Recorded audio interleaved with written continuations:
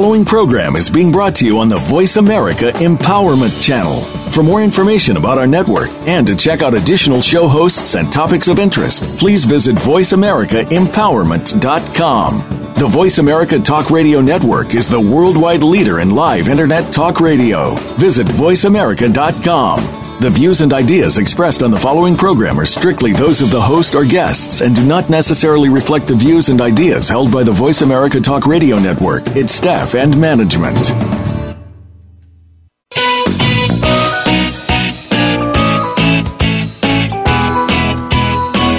The human mind, body, emotions, and spirit are more powerful than anyone can imagine, and we can learn to use them in new and powerful ways to create the life we've always dreamed of. On our program today, with your host, Dr. Irene Conlon, we'll address who you are, how to come to know what you believe and why, how to accept and love yourself, and how you can make changes that help you create the empowered, happy, successful life you want. Now, here's your host, Dr. Irene Conlon. Welcome to the Self-Improvement Show. This is Irene Conlon. We're broadcasting from Scottsdale, Arizona, and I am so happy to have you with us today. Starting a new year, we have a subject I think that's very timely. Take a look at the Self-Improvement blog today. You'll see Michelle Dunbar's picture, read her bio. There's several authors, articles on the blog. Got my tongue all tangled up, don't I? There's several articles on the blog that she has authored. They're very interesting, very good, and I really encourage you to take a look at them. You know, some of us are now finally breathing the sigh of relief that the holidays are over. We made it through. We're relatively unscathed. You know, the decorations are put away. We've lost some of those pounds we gained. Still doing a little work. The holiday stress has been replaced with the new stress of trying to pay off those credit cards, and most of us are back to business as usual. But there are some still struggling to recover. Holidays can be very challenging for the addict who has promised himself or herself that they'd stay clean and sober, but just couldn't do it. The stress was too much, and self-medication with alcohol or the drug of choice momentarily seemed like the only way to cope. And so what do they do now? You know, with the success rate of AA at a dismal something around 5%, now where do they turn? Can they do it alone? Some of them want to say this, you know, I want to do it finally. You know, hey, I really want to get this done. But how? Where? We're going to talk about that today, and we have the perfect guest to do it with us. Michelle Dunbar is the executive director of the St. Jude Retreats, which offers an innovative and successful non-12-step, non-treatment approach to help people overcome addiction problems. She studied psychology at the State University of New York College at Cortland and at Empire State College. She has more than 20 years' experience in behavioral research and helping people overcome substance use problems. Dunbar developed the St. Jude Family Program and was the sole facilitator of this 2-day immersive program, working with spouses, parents, friends, and family members of guests who are attending the St. Jude residential program. And I encourage you to take a look at that program. We're going to be sure you get the web address and all those yummy things. It's an outstanding program. I've gone through their manuals. We had we had Mark Sheeren, who is, what is he, Michelle, the president, he CEO? Actually is the program developer. He started the program. He was on. You might take a look at his show, take a listen to his show, so you get the whole feel of this amazingly successful program. And it is absolutely my pleasure to introduce to you now Michelle Dunbar. Michelle, thank you so much. Welcome to the Self-Improvement Show. Thank you so much, Irene. I'm really happy to be here. Oh, we're absolutely delighted. There's so many people who suffer so much with addictions of all kinds, not just alcohol, not just drugs, but, you know, there's a lot of addictions to be had out there, and people are in a great deal of pain. But let's start by finding out who you are, tell us about yourself. Who is Michelle Dunbar? Well, I'm 47 years old. I have 3 children, almost grown, and I did myself overcome a pretty serious substance use problem more than 25 years ago now. And I was actually part of the Baldwin research project of 1990 that was the early beginnings of this program. So I kind of come from a unique background, and that was while I was struggling with my substance use problems. I was in school for psychology and trying to fix myself from, get myself out of the emotional problems that I had as well as the substance use problems. And what I found out is a lot of the stuff that I was learning there was not accurate information, and it was actually making my problems worse. So I did not finish school until some years ago, where I was, after I had overcome the problem myself and I had begun working and researching it for myself. See, that's really interesting, that knowing psychology or understanding psychology from the traditional point of view wasn't helpful. Had you had positive psychology back then, would that have helped? Are you into positive psychology? I didn't know a lot about it back then. Most of the psychology the classes that I was taking had to do with problems. It was all focused on sickness and on what makes people sick mentally. And that's probably why I gravitated towards the research end of things, because I thought there must be a solution. I come from a background where I have mental illness in my family, and I really wanted to seek solutions that were not pharmacological in nature, because I had seen the damages of those medications for people, close to me. And it wasn't until I was working here, I started, really working for the company, that I started doing the research into positive psychology and, the work a lot of work that had been done in it right from the 60s. And I was really amazed that I hadn't heard about it sooner. Do you think with hindsight that would have made a difference? I do.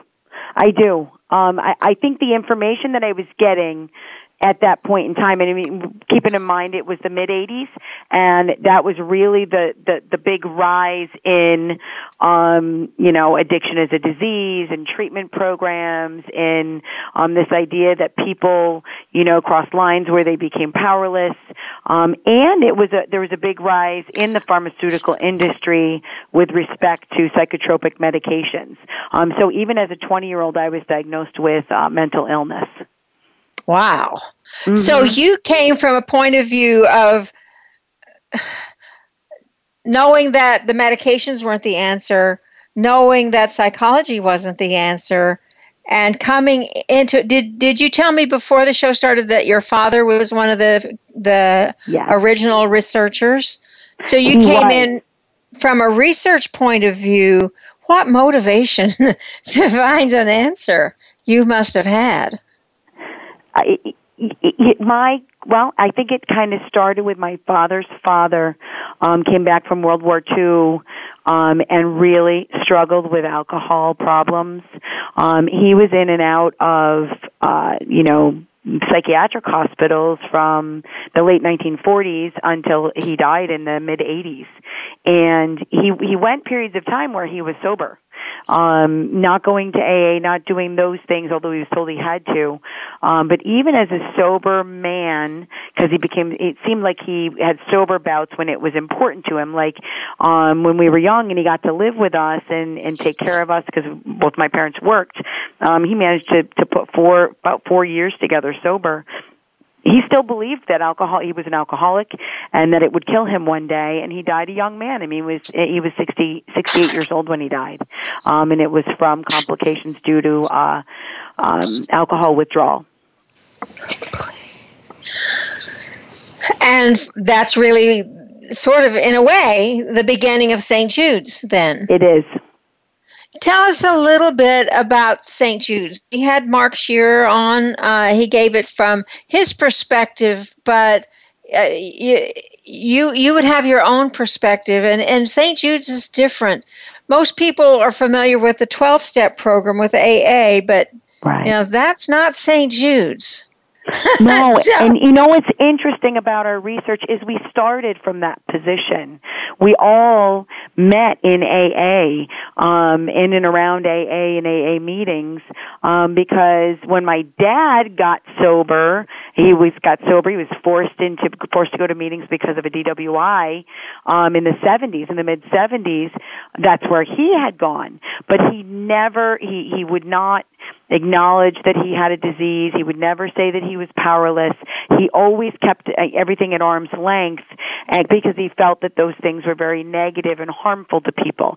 So when he started the research project, when he retired from his career, and he took this on as his second career, he specifically took it on, I think possibly because he saw us, I'm the oldest of three, and he saw us growing up to have our own problems, and I think he wanted to find a solution, and he told the people that he did the study with, the thing that was primarily different was you're not powerless and you don't have a disease.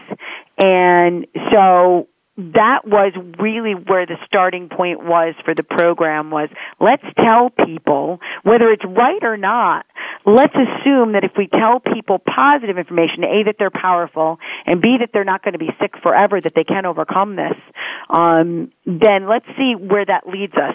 And out of all of the subjects that he told that to, between 1989 and 1990, and I believe there were 39 of us, 75% of us overcame the problem, and we're still, sober and drug-free after 1 year. And to this day, the vast majority of us, I think it's close to 70%, our lives are great. We overcame it. We got careers and families, and we just went on to live great lives. Were you aware, or was he aware, I guess, at that time, of the success rate? I really want to say failure rate. The success rate of AA. Was that information available back then? Because everybody thought AA was so wonderful and was the only answer. He didn't know anecdotally because of his experiences when he went to AA, and then when he went back and was doing the research, he did it for himself. Not only in the Baldwin Research Project of 1990, he had our group, and then he had just a regular, we had a couple meetings that he kept track of how many people came and went from, and the success rate for young people, he did people under 30 years old, ended up being 0% at the end of 1 year. If you were not in our group, none of the young people that he was following after 1 year were still coming to the meeting, so he assumed that they were drunk. And I mean, that to him was very eye-opening. It was remarkable. He had no idea that he was going to find that. He did not predict it. And that's when he realized, wow, there's severe problems with this program. And I think it's amazing. There are a lot of things amazing about this whole situation. That AA is the program used by all the states to send, I guess all the states, I don't know that that's a fact, but most states, in part of their DWI programs or other programs, court programs, insist that people go to AA, and sometimes that's really not the best option. It's time for us to go to break. When we come back, I want to talk more about this and talk about specifically what people get when they come to St. Jude's. This is Irene Conlon with my guest Michelle Dunbar saying stay tuned. We're going to be right back with more.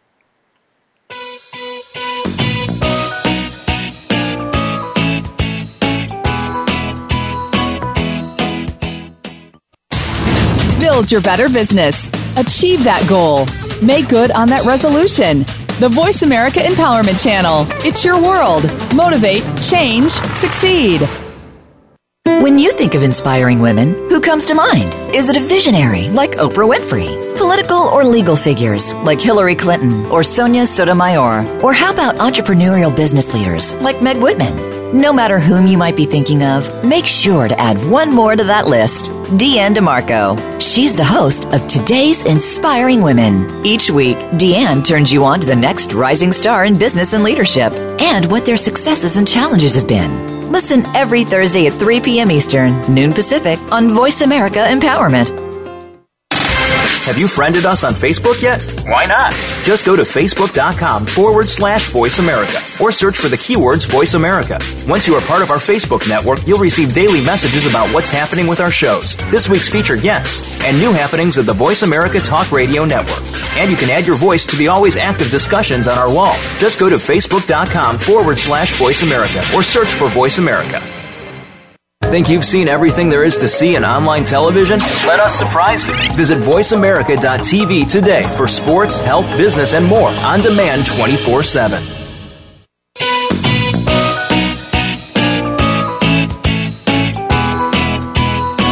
You are tuned in to The Self-Improvement Show with your host, Dr. Irene Conlon. Got a question for Irene or her guests? Call into our live show at 1-888-346-9141. That's 1-888-346-9141. Connect with Irene via email. Our address is theselfimprovementblog@gmail.com. Now, let's get back to The Self-Improvement Show. Here again is Dr. Irene Conlon. Welcome back to The Self-Improvement Show. My guest today is Michelle Dunbar. She is with St. Jude's Retreats, which is an addiction treatment program. I think probably the word treatment should come out of there. Completely. And we've been talking a little bit about AA and why it doesn't work. Why does St. Jude's work so well? If AA has a, I guess, really 0 to 5% success rate, you have a success rate of 70% or even higher sometimes. What makes the difference? What is the program like at St. Jude's that has such a positive impact on people who need help? You know, it's what actually when I was listening to the intro to your show, you talk about empowering people, and that is what our program is designed to do. Whereas, you know, treatment programs, and we are actually what we are called as a cognitive behavioral education program, not a treatment program at all, because what our program does is it guides people through this process, which is what our curriculum is. And we have these certified program presenters or educators who work a lot of times one-on-one with people to help them through the process, and they really get to identify exactly the areas of their life that they're struggling with, whether it's emotional problems, behavior problems, whatever that is. And then they get to decide how they want to proceed, how they want to live. And they really learn about their motivations, about, you know, what inspires them, about what things they like, what things they don't like, so that they can make informed decisions about their life moving forward. Nobody's telling people what to do.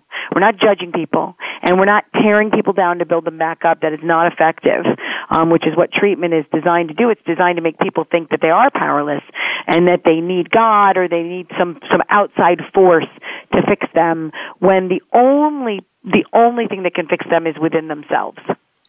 Let me ask you this. It seems to me, and I may be way off base on this one, but it seems to me that maybe to me, it seems like the majority of people who have an alcohol or drug abuse problem are the sensitive, brilliant people who really can't cope with everyday stuff. Yeah. That it's just too hard.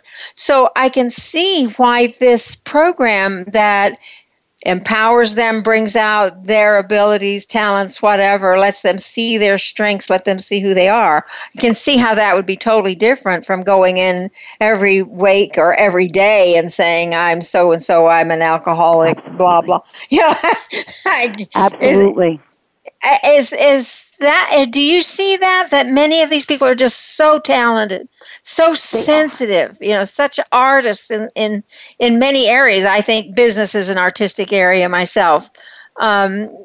Yeah, they are. They're most of the people that have come through our program specifically are highly intelligent. Some of them are highly functional, overachiever kind of people who, they feel very deeply. They're very introspective people. And it becomes easy. A lot of times their brains work overtime, and they overanalyze things, and that could be because we get a lot of people that aren't successful with 12-step programs, and those people are almost never successful with 12-step programs because, once you really start to think the logic behind it, it doesn't make sense. So most highly intelligent people reject a lot of the things that they learn there, and highly overanalytical people. That was one of the things that was said to me was I was overanalytical and I needed to, take the cotton out of my ears and stuff it in my mouth. Oh, really? I was told that by a couple different old timers in AA years ago. That really helped you, didn't it? Oh, it was wonderful. It helped me know that this probably isn't the right place for me. Oh my goodness. Let me ask you this question too, and these are just sort of coming up into my mind. Some of these people, when they've not made it through AA, they've probably had trouble along the way, a couple of DUIs or whatever, and they're really, they feel like they've let everybody down. Mm-hmm. And so they have all this guilt to deal with. Do you have to deal with that before they can really get from the program what you have to offer, or does that sort of take care of itself along the way?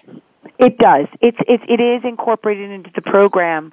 We do talk about there's components to the program that talk about guilt and dealing with stress and learning better. Basically, addiction is habitual thought and behavior, and so the program takes people through this process where guilt can also be a habit and depression can also be a habit.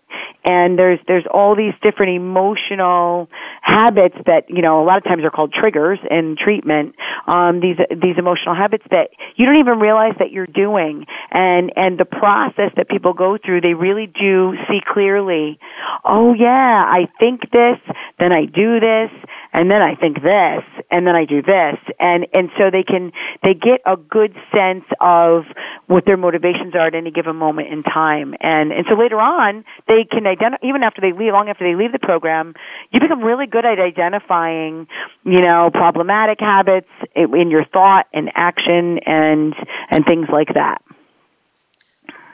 Now, you don't have programs all over the country. Tell us a little bit about the programs that you do have, and then I want to talk about how people can find a program where they are, because everybody can't come to the East Coast.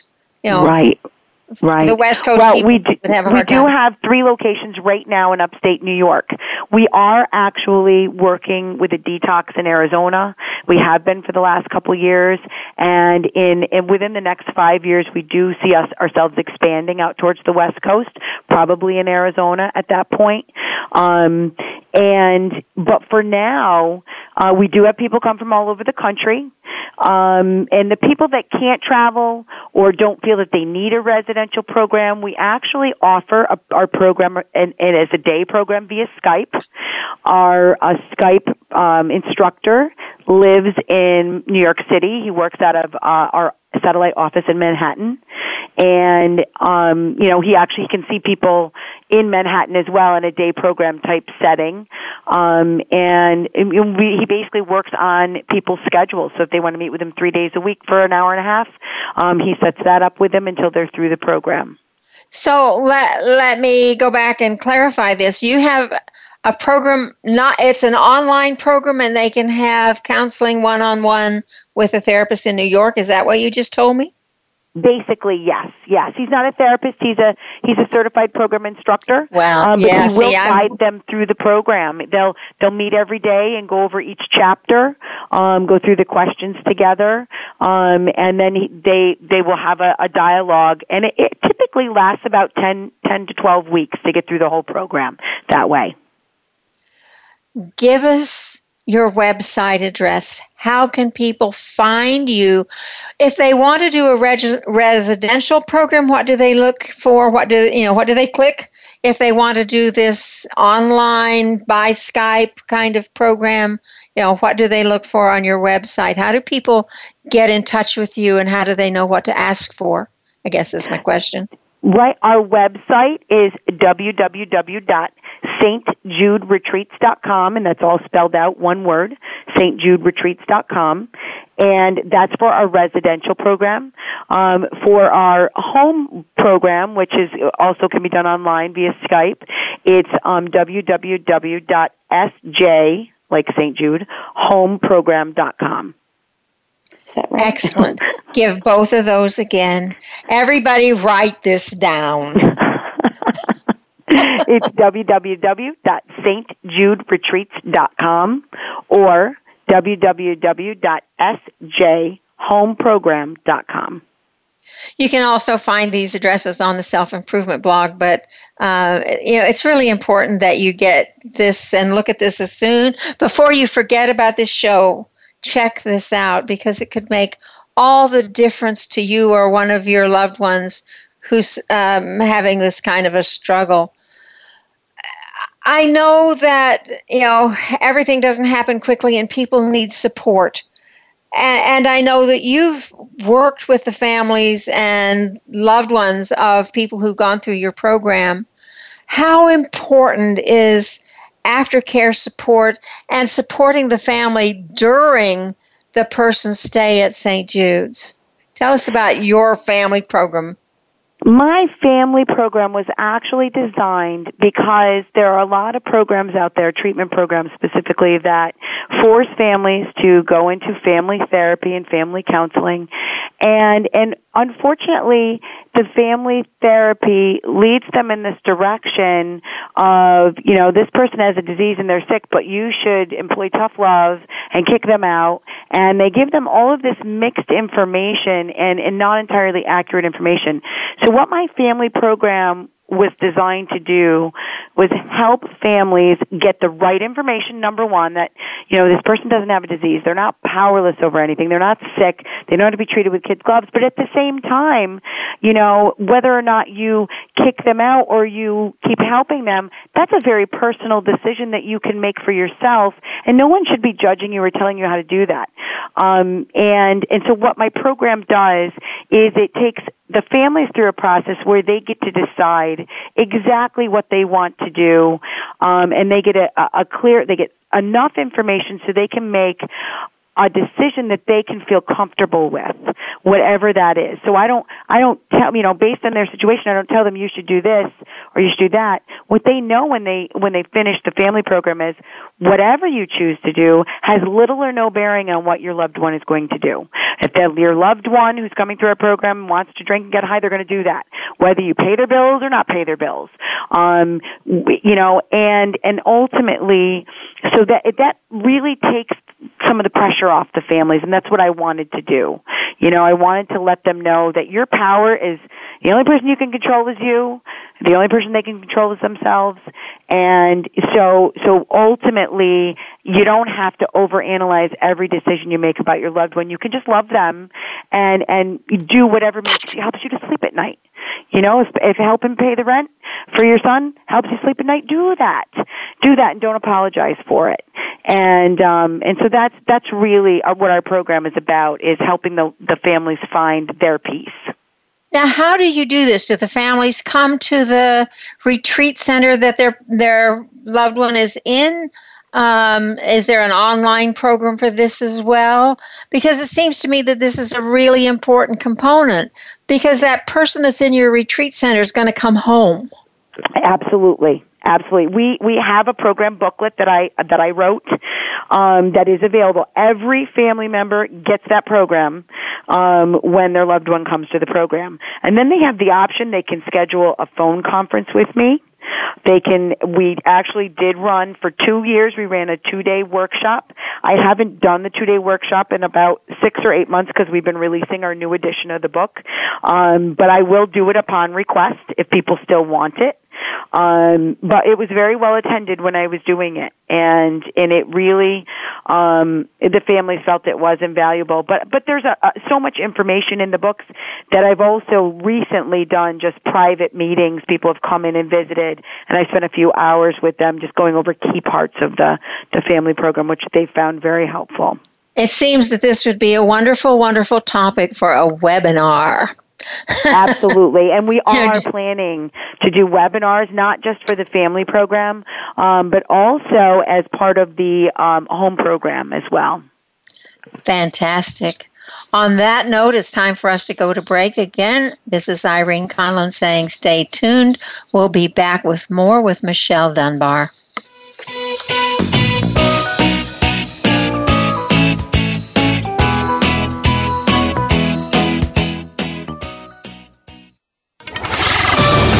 We're on Facebook along with some of the greatest minds of the world, and that includes you. Visit us on Facebook at Voice America Empowerment. Have you ever noticed that sometimes life just feels easier, especially when judgment of you or anyone else ceases to exist? What if you could function from that space all the time? What if gratitude is the key? Every time you are grateful for someone or something, a new universe opens up. What difference can you create in your life and the world from the energy, space, and consciousness of gratitude? Join us on Access Consciousness Presents Beyond Saying Thank You every Tuesday at 12 noon Pacific Time on the Voice America Empowerment Channel. Are you ready to move to your next level? Listen for Empowering Women, Transforming Lives with host Rebecca Hall-Greider. Each show will focus on a central topic with discussion, guests, and your questions being featured. Our show is perfect for women who feel a call in their heart to step out in a bigger, more powerful way in their life and just need some encouragement, inspiration, and practical steps to support them on their journey. Empowering Women, Transforming Lives can be heard live every Wednesday at 2 p.m. Pacific Time, 5 p.m. Eastern Time on Voice America Empowerment. Every one of us confronts challenges that rock our world to the core, making us confused and disoriented, not knowing which way is up. On The Mother Rising, host Margaret Jacobson will nourish that spark that enlivens. You will be both empowered and inspired to create the changes leading you on your path to your own true freedom. Discover your worth and what you are capable of. Tune into The Mother Rising every Thursday at 4 p.m. Pacific Time, 7 p.m. Eastern Time on the Voice America Empowerment Channel. Find out what makes the most successful people tick. Keep listening to the Voice America Empowerment Channel, voiceamericaempowerment.com.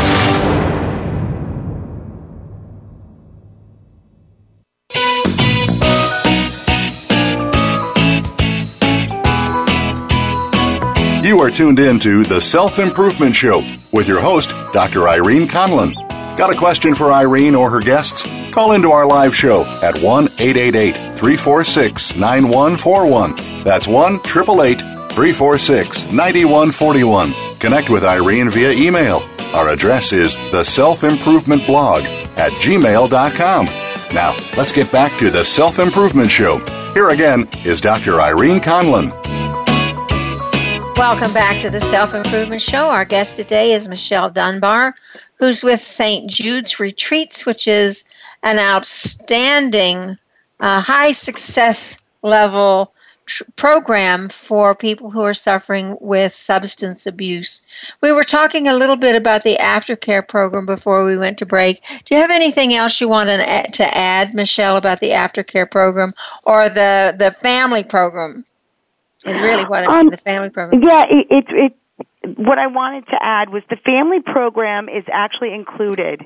It is at no additional charge to families. I know a lot of treatment programs charge additional for their family programs, but we think it's so essential that the families really do understand the process and really do, know how to help their loved one when their loved one returns home. It's so important that we do include it in our program. And some of the people who've been brainwashed with some of the really old ideas about alcoholism and drug abuse really need this. They really need to change their thinking, hear the new stuff, yeah. I would say. We didn't talk about aftercare. Do you want to talk a little bit about what you do when the person goes home? How do you follow up? What kind of support is available for them from you at that time? Yeah. Okay. From the very first week that they're in the program, they meet with a career and academic advisor, and they have these focus electives that they can choose that are designed to help them build a plan for their life once they leave. So that starts really in week 1. And they're with us 6 weeks, and they meet one-on-one with this person that is helping them get ready for when they go home, so they can start that process right away. So by the time they're ready to go home, and it's their last day, they have this plan in place. It's exactly how they want their life to be. And then when they leave, not only do their loved ones who are around them and family and friends, can they serve as a support network because they know what they've been through, they know a little bit about their plan, but also they have access to program staff that they've met with basically indefinitely and for as often as they'd like. Most people that leave the program may contact staff once or twice within the first couple weeks of leaving just to let them know how things are going. They like to check in with them. But a lot of people, hit the ground running and we don't hear from them for a few months until they let us know, I'm doing great. And, this was exactly what I wanted and my life is going exactly where I want. There are a few that'll go home and struggle. They'll test the waters a bit. And then we still are continuously working with the family and also with them if they want us to, while they're home. So it's kind of an open-ended, we're your friends. We want to help you. There's not an additional charge for that. That's magnificent. What about people who have the dual diagnosis of mental illness and addiction? Seems like we're seeing that more and more these days. Can these people get into your program? Do you address the mental health programs as well as the problem as well as the addiction? How do you deal with that? Well, actually, what we've seen over the last really 10 to 15 years is it's gone from, about 30% that came to us were dual diagnosed to probably closer to 80%. I think there's a number. I don't think there's that many more people that are mentally ill. But what I do think is it has a lot to do with money and insurance and pharmaceuticals. And we're kind of in a culture where if everything is can be labeled as a mental illness now. So yes, we have people that come here that are dual diagnosed. I myself was dual diagnosed at one point in time. And the program really does help to address those things as well, especially a lot of the emotional problems that go along with substance use problems like depression and anxiety and even bipolar, those ADHD, things that are those milder mental health issues can be addressed right through the program. If somebody needs to see a mental health professional, we do work with a psychiatrist, and we refer people to him. And do you have any idea of what the success rate of people who have the dual diagnosis is compared to the people who are there, I want to say simply, there's nothing simple about it, simply for substance abuse? We don't have that data. That we haven't separated that out, but that would be a good thing to look at, especially because we have so many more people now that are dual diagnosed. I can tell you that a lot of people that come to our program, the reason they want to see the psychiatrist is to get off of the meds that they're on or to decrease them significantly. Yeah, we are a society that thinks everything has a pill that's going to change your physiology, and it's just not going to happen that way. Well, right. It might change your physiology, but it probably won't make you better. That's my own opinion, by the way. That's just my opinion. It's mine too. I think we give far too many pills and not near enough help along the way. Right. Do you see a difference in recovery in the people who have an alcohol problem as opposed to a drug abuse problem? Is there a difference there, or do most people do both? the truth of the matter is that most people don't do both. I used to think that was true, but we tend to see the alcohol problem in people 30 plus and the drug problem in people under 30. There really is almost a demarcation there. And no, we don't, there's really not a different success rate wise in those people. Other than a lot of times when young people come through for drugs other than alcohol, they are among an ever-growing group of people who, we don't talk about permanent abstinence here. So if somebody comes through our program as a 20-year-old from heroin, they're not told that, well, you can never touch a drop of alcohol the rest of your life, or any other substance for that matter. So we're seeing a little bit of growing population of people who say, in our research and our studies, I went through your program for heroin 10 years ago. I was 19 years old. I'm not going to lie to you, because in our research, 62% of the people are completely abstinent. But there is 38% that are not. And we've estimated about half of them are people who have successfully just matured. They've moderated their behaviors. They say, I came through your program for heroin. I'm not going to lie. I occasionally have a glass of wine, but it's not a problem for me. And then we have a corroborating witness that says, no, they're absolutely right. It's not a problem for them. They don't do heroin. They haven't done it since they went to your program, but they do drink occasionally, and it's not an issue. And so that's really interesting and exciting data. So you don't have to tell a 19-year-old kid, you can never take a drink again. You can never, never have a beer with pizza. Exactly. You can never have another narcotic if you have surgery when you're 45, 50 years old. Yeah. We don't have to tell them that anymore. Do you get a lot of the younger people? We do. We get 3 basic age groups, and that's adolescent to adulthood, which now seems to stretch well into the high 20s. Wow. So like 16 to 28 years old. And then we get the middle-aged people, 40, right around 40 years old. And then people in the retirement age. Those seem to be the 3 groups that are best represented. Now, how do you deal with that? Do you have age groups mixed, or do you try to keep the adolescents separate from the older people? How does that work? I love mixing the age groups. When I was director of our retreat in Hageman, and that was about 10 years ago now, we ranged in age from 16 to 72, the group that I had there, and just the dynamic between having that kind. It's like a family, an extended family environment. Yeah. You know, as a psychologist, how important that is for everyone to be in that kind of environment. It really did work out that way, that you can learn, the 72-year-old can learn so much from the 16-year-old and vice versa, and a lot of if people they can understand what that kid is saying. But it's the dynamic is wonderful. It is. Now, we do have our executive retreat. The average age there is 55. Every once in a while we'll get somebody under 30 there, but not typically. Most people there are over 50 years old. And that's nice too. They're very comfortable there. They're all adult professionals. And so it's nice to have that.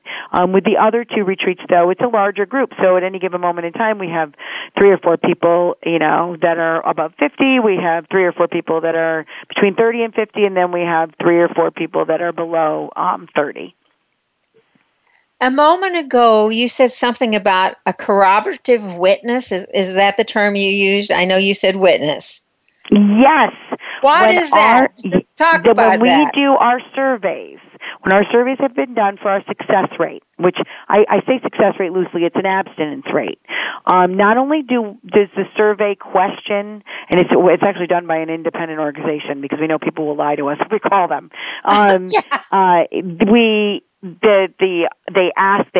Contact the past guest, and ask them the question of whether they're drinking or using drugs. And then we make a separate call to a corroborating witness, which is usually the person who paid for them to come through the program, who has no reason to lie, and certainly will be willing to tell us if the person has not been successful. And so that's what our abstinence rate that you see on our website is based on, is those surveys. So you have people who actually do the observing, so you know whether or not they're telling you the truth, which really makes your success rate believable. When I first heard it, I thought, "Oh, I can't be," and then I'd forgotten about the witness. And yes, it can be. Yeah, it can. It is right on. What do you do? And I know there are a lot of people who are wondering what on earth to do when they have someone in the family who has a serious problem. They don't see they have a serious problem, or even if they do see it, they don't want to do anything about it. What are some ways you can get people to want to get some help? I mean, they're hurting. They're hurting. That is the hardest. That's the hardest one. When I've worked with families with this situation, and I'm not a fan of interventions. I tend to think that, if you back somebody into a corner, they only have a couple options and none of them are good.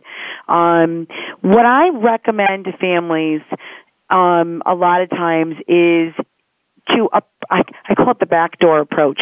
You don't want to approach someone with a drug and alcohol problem from the front door saying, "You're doing drugs, you're drinking, it's hurting you, it's hurting the family." They already know that they're doing drugs and drinking. They already know that it's causing problems. And the last thing they want to hear is being accused of being the center of all the problems in the family. That's what they'll hear.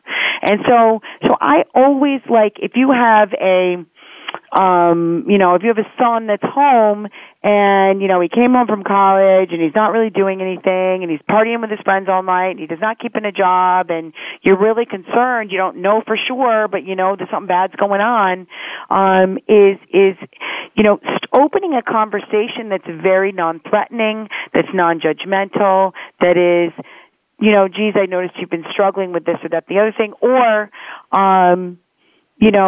have you thought about where you want to work? Have you approaching with not emotion? Now, if you've already tried those approaches and they don't work, we do offer liaison services where we'll come and talk, but it's an invitational type method. And there is invitational interventions that are done around the country. There's a woman out of Colorado that has I think it's called Arise Interventions, and so we've referred to those kinds of people where they do an invitational type method that's non-confrontational, but that's a last resort. I mean, a lot of times drug users people who are really struggling with drugs and alcohol think that nobody listens to them, and that's usually because they don't. I say that. I'm like, I remember being there. There was an intervention done with me. Nobody listened to me. Nobody wanted to hear what I had to say. I was just accused of this and that and the other thing, and I felt attacked because I was being attacked. And so that's the last thing that you want to do. That pushed me away for 6 months, and I didn't have any contact with my family. Those are not helpful, and I could have easily, gone and done something very crazy. And, I can't, and as you were talking about putting somebody in a corner, I'm thinking about a wild animal. And sometimes that's how people that we pull these interventions on must feel. That's right. Just trapped. What do I do? Do I run? Do I hit somebody? Do I faint? What do I do? Yeah, it's better if the conversation is private, if it's with somebody. A lot of times there's at least one person they listen to. If my grandmother had sat down and had a conversation with me, she was my closest confidant. She was I adored her, I respected her. If she had sat down with me and had a conversation with me just about being concerned about my health and welfare, that would have made a world of difference to me. But it wasn't that. It was my sister and my father and, and a friend, and they were attacking me. So I always recommend, if there's one person that you think this person will listen to that will be unemotional and that will just sit down and say, I've been concerned about this, this, and this.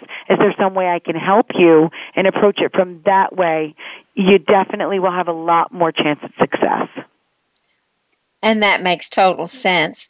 A little bit ago, you mentioned tough love. Mm-hmm. Tough love doesn't seem much like love to me. And I took in a kid whose parents kicked him out, and he came to live at my house for a while. Yep. great kid. I loved having him around. Is it ever a helpful tool? Is it ever really love?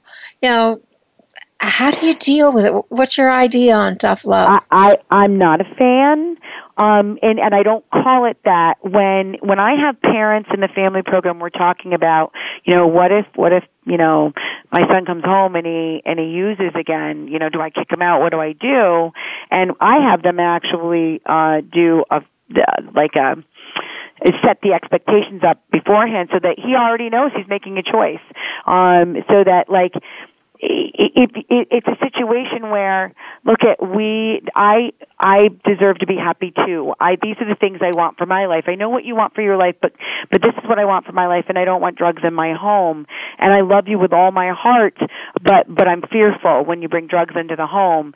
And so if you want to choose that lifestyle, let me help you find another place to live. Let me help you set up something else for yourself, because I don't want it in my home, and I deserve to be happy too. Don't I deserve to feel safe in my home? And so when you approach it from that's not tough love. Cutting people off and saying, you're basically saying you're a bad person and I don't want you in my life anymore. There's a different way of approaching that, and that is, I love you with all my heart, but I also, love my husband, and my husband and I love to have a safe home. And so you see, there's so many different ways to approach things. And I always say to families, if you're not comfortable with it, don't do it. If you feel like I can't have this in my home anymore, it doesn't have to be bam, I'm kicking you out. It can be, can I help you with this problem? Or can I help you find a place to go that you'll be safe? Because I really don't want it here. And that's a totally different approach than what we usually think of tough love. The people who kicked their kid out wouldn't let him come in the house. He had to sleep out on the patio. That kind of thing was going on. And I'm thinking, how can a kid recover from that? The interesting thing is I saw him not long ago. Now he's in his 40s. Yeah. And, he was so grateful that I gave him a place to stay. And he's this beautiful, successful young man now. Yeah. Well, 40 to me is young. And the damage that kind of advice and the whole tough love idea has done to families has been outrageous. It's and I've seen it play itself out over and over again, because it's not from a position of love. It's from a position of, I'm angry with you. I think what you've done is awful. I think you're horrible. That's the message the person is getting, is that somehow they're unworthy. And I think that's the purpose of it, is, your behavior, it makes you a bad person, unworthy. And that's why the whole disease idea is so strange, because it's the only disease where the family is told, kick them out. You can't imagine kicking out a kid with cancer. Now, it's not a disease, but at the same token, the person is clearly struggling emotionally. Said in one of the articles, there are ways to help them. You said in one of the articles that you wrote that I put on the blog, and right now I can't remember the title of it, that it isn't a disease, but it's a matter of choices, that every time they take a drink, they make a choice. You talk a little bit about choices in this, and making the choice to recover, to come through it. Everything we do, there's not a point where people cross a line where they lose the power of choice. That never happens, because if it really did happen, nobody'd ever stop. They'd never stop smoking. They'd never stop abusing drugs. They certainly wouldn't stop doing heroin or crack cocaine if it wasn't a matter of choice. What happens is the reason it feels like it's not a choice is because it becomes a habitual behavior. And as you know, habits can be very hard to break. Never impossible, but they can be difficult to break. And so once you take away the mystique of it, the power, once you say, you haven't lost the power of choice, there's not something compelling you to behave this way, it really does become a lot easier for people to say, oh, you're right. Because people get to our program and they're like, well, I didn't have a choice. And I'm like, well, are you drinking right now? They're like, well, no. well, you clearly had to stop drinking to come to my program. Yeah. And it would seem that at some point they realized that, hey, you know what I need help with right now is how to make better choices. Yeah, that's it. Yeah, nobody ever taught me to make a choice. Actually, you know what? Nobody ever taught me to make a choice. Yeah. And there's mixed messages to young kids and the educational system as well.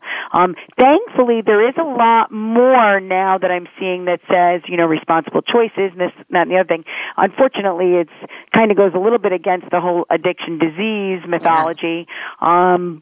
But hopefully I think kids are getting, the personal responsibility message pretty loud nowadays. Let's hope so. Michelle, we are right up to the end of the show. What's the thought you'd like to leave with our listeners today? I would just like to tell everyone that if they want to change their lives, they can. They have the power within them right now. I always say nobody needs a program to change their lives. Nobody even needs my program. Certainly we can help. We'd love to help people change their lives, and they can really build the life they want. Wonderful words. Do not forget those words that you just heard. Next week's guest is Julia Cameron, the author of The Artist's Way and the just published new book, Prosperity Every Day. You want to hear that, I'm sure. Michelle, thank you so much for being with us today. It's such a wonderful news to hear about St. Jude's. It was my pleasure. This is Irene Conlon with my guest, Michelle Dunbar, saying thank you so much for being with us today, and come back again next week for more of the Self-Improvement Show.